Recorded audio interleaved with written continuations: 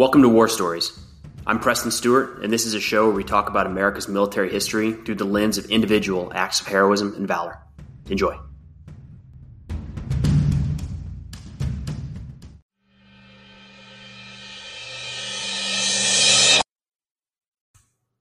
Today we have the story of Lieutenant Junior Grade John Kolsch.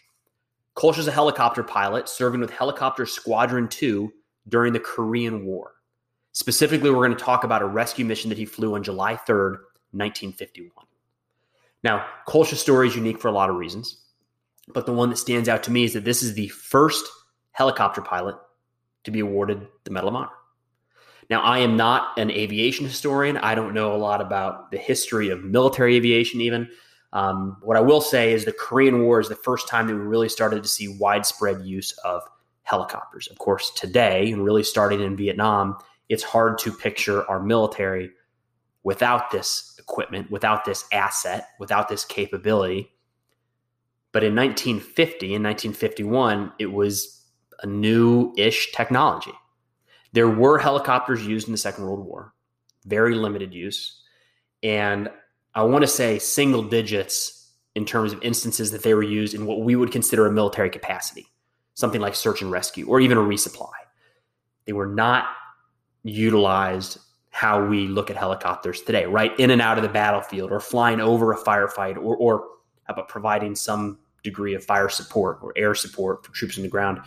Even that last part isn't really coming to be during the Korean War. But by 1950, a little before that, but we're able to start utilizing this new resource by 1950. There's a better understanding of how we can use this thing.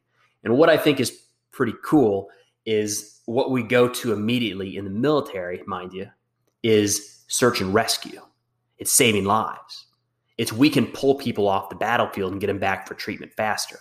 That's not to say they weren't developing weapon systems to go into these helicopters, but the first use of this new technology, this crazy technology, right? They can move, take off from anywhere, land anywhere, hover, go slow over the enemy. Think of all of the uses that we have with helicopters today. And I think it's pretty cool that one of the first times we really start to utilize it heavily in combat, it's all about saving lives. It's about rescuing people, pulling down pilots that are shot behind enemy lines or moving people to a hospital environment faster to save their life. I think that's kind of neat, but that's a little bit of a tangent. Nonetheless, we're going to start utilizing them a little heavier in the Korean War, and you can think about how incredible this must have been. For a pilot shot down during the Second World War, because that's what is going to happen here in Kolsch's story, a pilot shot down during the Second World War over Germany, you're not getting back. Not until the American front lines, the British front lines, or the Soviet front lines bypass the area where that POW is being held, or maybe they escape. But generally speaking, when a pilot goes down, that's it. There's a lot that goes into that. You talk about losing a pilot who's maybe had years of training, maybe years of flying missions. It might be a leader within the organization. You're losing a lot more than the aircraft, and it's hard to replace that. We'd see that throughout conflicts. It was a big part of the Japanese military struggle later in the war. They lost so many pilots. They lost so much experience. Different reasons. It wasn't, in some of these cases, it's not like having helicopters would have resolved those issues, but this is a game changer. You're telling me if a pilot gets shot down behind enemy lines, we can fly in there, pick him up, and bring him home. We lost an aircraft, but we got the pilot. That's an incredible change. Think about that if you're a pilot. How nice to know that your military, your brothers in arms, can come out there in a helicopter and pick you up if you go down. Of course, if you're able to get the message back and if they can find you, and so on and so on. But the Korean War is the first time that we're going to see that capability in use, and it's going to be the mission of Lieutenant Junior Grade John Kolsch and Helicopter Squadron 2, or one of the major missions of that helicopter squadron. Now, if we're going to talk about the Korean War at a high level, we need to get to July of 1951 and what's going on there. Well, I've said before the Korean War is a civil war, and I think it's worth clarifying that because when North Korea crosses the border in 1950, in June of 1950, those are two separate countries. I use the term Korean War because it was just a few years earlier that it was one Korea. We drew a line, the international community drew this line and said, now you have North Korea. North of the border is going to be protected, governed, helped by, supported by the Soviet Union and China. Remember, North Korea shares a border with China. South Korea shares a border with North Korea. It's a peninsula. And then we said South Korea is going to be assisted by, rebuilt by, allied with kind of the Western democracies. Remember, 1950, or after the Second World War, 1945, up to the start of the Korean War, we're right in the heart of the Cold War. It's really amping up, right? Western democracy versus communism. And this is going to be one of the hot spots that flares up. So anyways, I've used the term Civil War just because it's one Korean people. And I've said the same in the war in Vietnam, where it's one Vietnam, really. We drew a line, stick with Korea here. We drew a line and picked sides as an international community. But at the end of the day, it's one country. So just not, it's not as though there were pockets springing up all over the country. There was an actual country invading another country, but still in a sense, maybe kind of a civil war, right? When North Korea invades with the intent of unifying the Korean Peninsula on their terms, the United Nations quickly condemns the attack and sends troops into South Korea to try to repel the invaders. The United States are some of the first troops on the peninsula and are going to end up committing the majority of troops in the conflict, although there is a major international presence supporting the South Korean people and the South Korean military throughout this war. Now, the first few months after landing in South Korea is nearly catastrophic. The U.S. and the UN forces are almost pushed off the peninsula. North Korea has maybe momentum is the way to say it. They're pushing south fast. They're pushing south hard, and they are running over the South Korean forces. And before long, U.S. and UN forces and everybody finds themselves kind of in the southeast corner known as the Pusan perimeter around the port of Pusan. It becomes a problem eventually for North Korea because they don't have the supply lines, they don't have the logistic structure to be able to maintain an offensive that far away from their factories, from their food, from their population centers, from their communication centers. They have this long line essentially in enemy territory. South Korea hasn't fallen. They've conquered certain areas, maybe moved through. Eventually, the Americans and the UN forces start building up. And before long, have naval superiority, air superiority, as the North Korean, at this point, simply North Korean, forces are becoming overextended. And as air power starts hammering their lines, and we have a maneuver around the side, landing at Incheon, kind of behind the main lines, behind the main North Korean lines. And all of a sudden, you start to see North Korea start to roll back. And for a few months, so June to September, everybody's kind of trapped down in the Pusan perimeter, or is on the verge of being pushed off the peninsula. And then starting in September, we start to push back. And we're pushing back, and we're making a lot of progress. Like, a lot of progress. Not only do we push North Korea back out of South Korea, maybe that was the original aim. We'll see. They're on the run now. We continue to push, and North Korea is moving further up into their country, starting to come up against the Chinese border. Now, I don't know that China right out the gate would have said, this is a good move, North Korea, you should invade, but they at least would have liked the idea of a unified Korean peninsula on North Koreans' terms, because that is a Chinese ally. I don't know that China was looking for a war on their border. I don't know that they wanted a war on their border. They certainly didn't want this potential World War III on their border, which is on everybody's mind right now, as some of the largest countries in the world are within very close range. Their militaries are within close range of each other as the U.S. and UN move through North Korea. China says, we got to put a stop to this. We're going to help out our buddies, the North Korean people, and this force called the People's Volunteer Army, or PVA, is created within China. It's a way kind of for China to say, that's not us. We're not fighting the United States. These are all volunteers out there to assist their fellow North Koreans, their fellow communists. What do you want us to do? Remember, it's the Cold War, so it's kind of it's decades of countries finding ways to not be able to claim or have maybe a gray line between the combatants and their actual needs. It's the U.S. in Afghanistan with the Mujahideen. It's the Soviets in North Vietnam helping to train and equip even Viet Cong North Vietnamese forces. It's what we saw throughout the Cold War, and what we're seeing right here in North Korea, with the Chinese creating the People's Volunteer Army. The problem is that changes the war for the United States and the United Nations that were on the verge of, in a vacuum, if they're just fighting North Korea, they're on the verge of a victory. In October, the People's Volunteer Army kicks off something known as the First Phase Offensive. And what you're going to see over the course of the next, 5-6 months are 5 phases of offensives. The first phase is essentially, let's stop the UN and U.S. forces, stop them at the border. We cannot let them move closer. That's pretty successful. It stops the U.S. advance.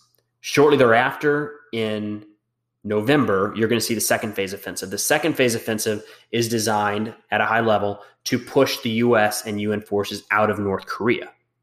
The second phase offensive is going to include a battle known as Chosin Reservoir, one of the nastiest fights in the entire war.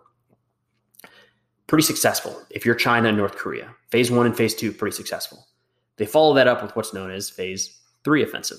The phase 3 offensive is in December. So shortly there, towards the end of December, kind of towards the start of 1951, but it's going to be the third phase offensive. And this time, now the war aims have shifted, and it's going, not necessarily shifted, but evolved.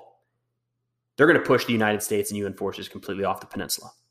So remember, phase 1, stop the US and UN forces. Don't let them into China, roughly. Phase 2, push them out of North Korea. Let's at least reestablish that border. But after success on 1 and success on 2, phase 3, let's get them off the peninsula entirely. And what you're going to see with phase 3 is the goals of North Korea. They'll shift with time, but that's kind of the peak. That's where they said, this is the next step. We're going to expel foreign forces, expel the UN forces. They never really moved past that as a goal, and we're going to quickly find ourselves in a stalemate. Now, the stalemate happens after the 5th phase offensive, but what we're going to see here from January until June, so 5-6 month window in here, are going to be the 4th and the 5th phase offensives by the People's Volunteer Army and the North Koreans, followed by counteroffensives by the UN and US forces. And you're kind of seeing this area whittle down, right? So North Korea almost pushed all the way off South Korea, then UN forces almost pushed all the way through North Korea, and we're kind of settling back into this middle area, and we're going to hit a stalemate come June.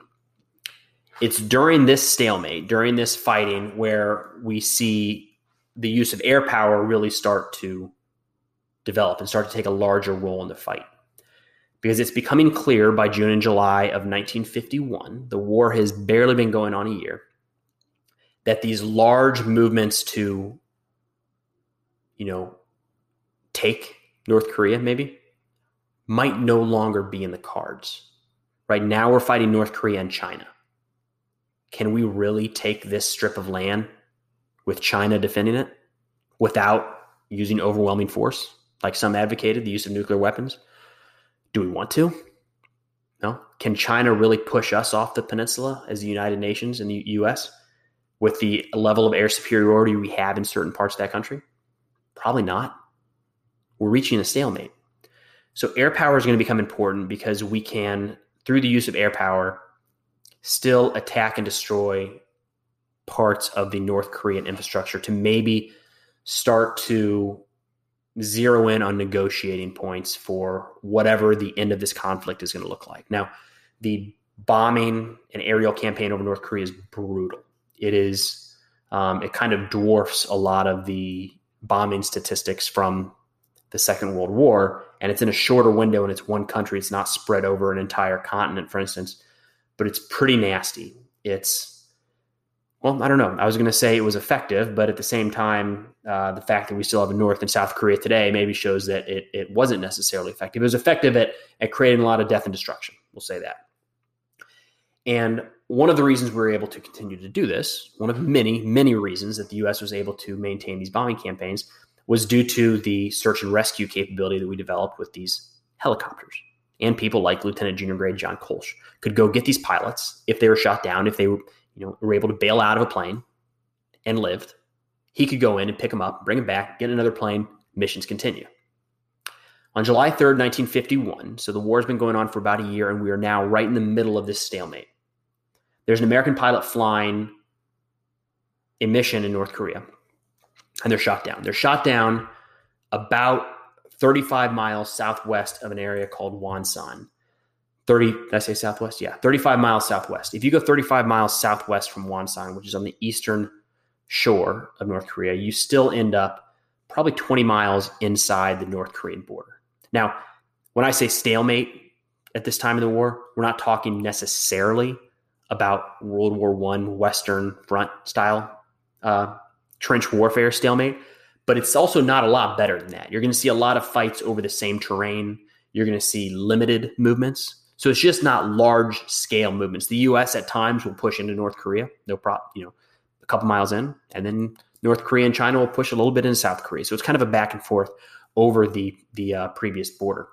Either way, this mission on July 3rd, 1951, one of many, many missions, is absolutely behind enemy lines. The pilot shot down and the call goes out, we need a pilot to come in. We need a helicopter to come in and try to rescue this downed pilot. We're going to give it a shot.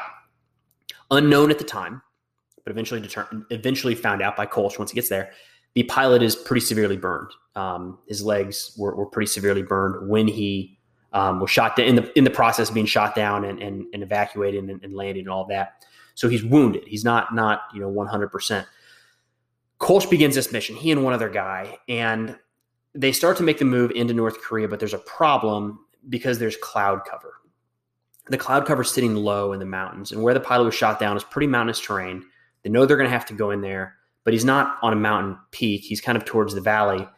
So to get in there, you're going to have to drop in underneath the cloud cover. We have different types of technology today that might assist with this, but in 1951, they didn't. 1951, they couldn't fly at night. 1951, these helicopters weren't armed. How about that?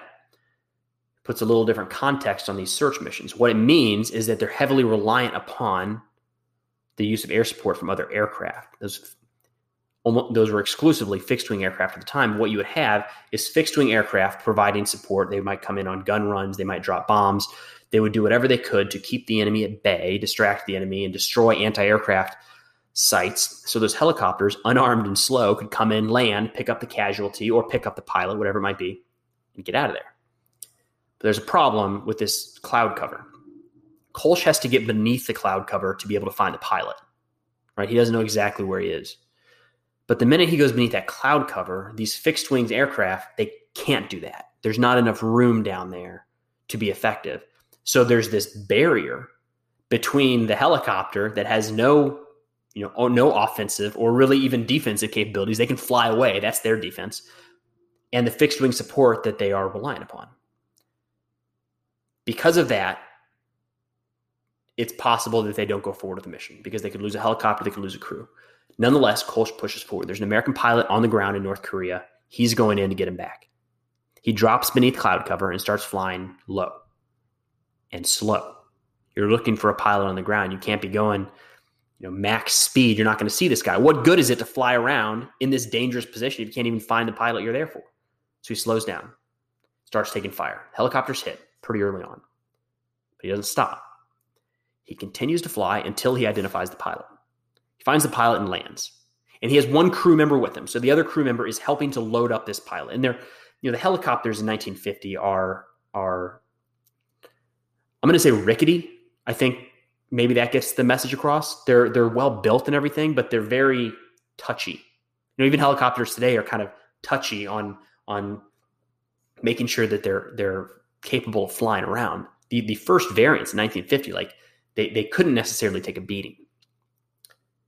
They couldn't necessarily have the weight balance off very much. Even today, we have to be very careful about how we load helicopters and where people sit sometimes. In 1950, it was a major issue. They would have to carry extra weight in terms of rocks at times and then ditch those rocks and replace the rock with a person kind of thing. So they're trying to load up this pilot. Remember, pretty severely wounded, burned. And as they're doing so, the helicopters hit more. And when they take off, the aircraft crashes into the hillside. Now, fortunately, Kolsch was able to pilot in a way to where all three survived the crash. But now, Kolsch, his crew member, and the downed American pilot that they went in to get are now on the ground in a crash site behind enemy lines. So what you'll see commonly is it's not just going to be an aircraft shot down and everybody walks away. There's going to be patrols out there to find survivors or pull whatever they can out of the aircraft. Kolsch knows this. So he gets his men out of the wreckage. Again, miraculously, all three survived. He gets his men out of the wreckage and heads to the hills and spends 3 days moving around the hills, hiding from the North Korean and Chinese forces that are looking for this pilot. They know he's out there. They're going to find him. They're going to try to find him. After 3 days of hiding and treating wounds from the pilot that he was there originally to get, right? It's not like it's 3 fully able-bodied men moving around the mountainside. He's got somebody that's pretty seriously wounded he's taking care of as well, but doesn't leave him behind. Carries him with him the entirety. After 3 days of hiding, they start to make their way towards American lines. As they're moving, after 6 days, 9 days total after the crash, they're caught by enemy forces and eventually moved to a prisoner of war camp. In the prisoner of war camp, Kolsch is credited with never giving in, never giving any information to his captors, despite being beaten and tortured over and over again. And although there was probably some sort of wound from the helicopter crash, there's nothing called out as being severe, right? It's not anything crazy. And he was still able to move for 9 days. So I don't know that the man was on the brink of death. But to give you an idea of the conditions and the way he was treated in that prisoner of war camp, he would only survive 3 months in captivity after beatings and torture nonstop. Would pass away on October 16th, 1951 at the age of 27 in a prisoner of war camp. But for his actions in seeking out and going forward with that rescue mission, doing everything he could, risking his life, eventually giving his life to try to rescue that downed American pilot on July 3rd, 1951, and then holding out and his bravery in captivity for the 3 months he spent in captivity, trying to keep his men motivated and serve as inspiration for those around him, Lieutenant Junior Grade John Kolsch should be awarded posthumously the Medal of Honor.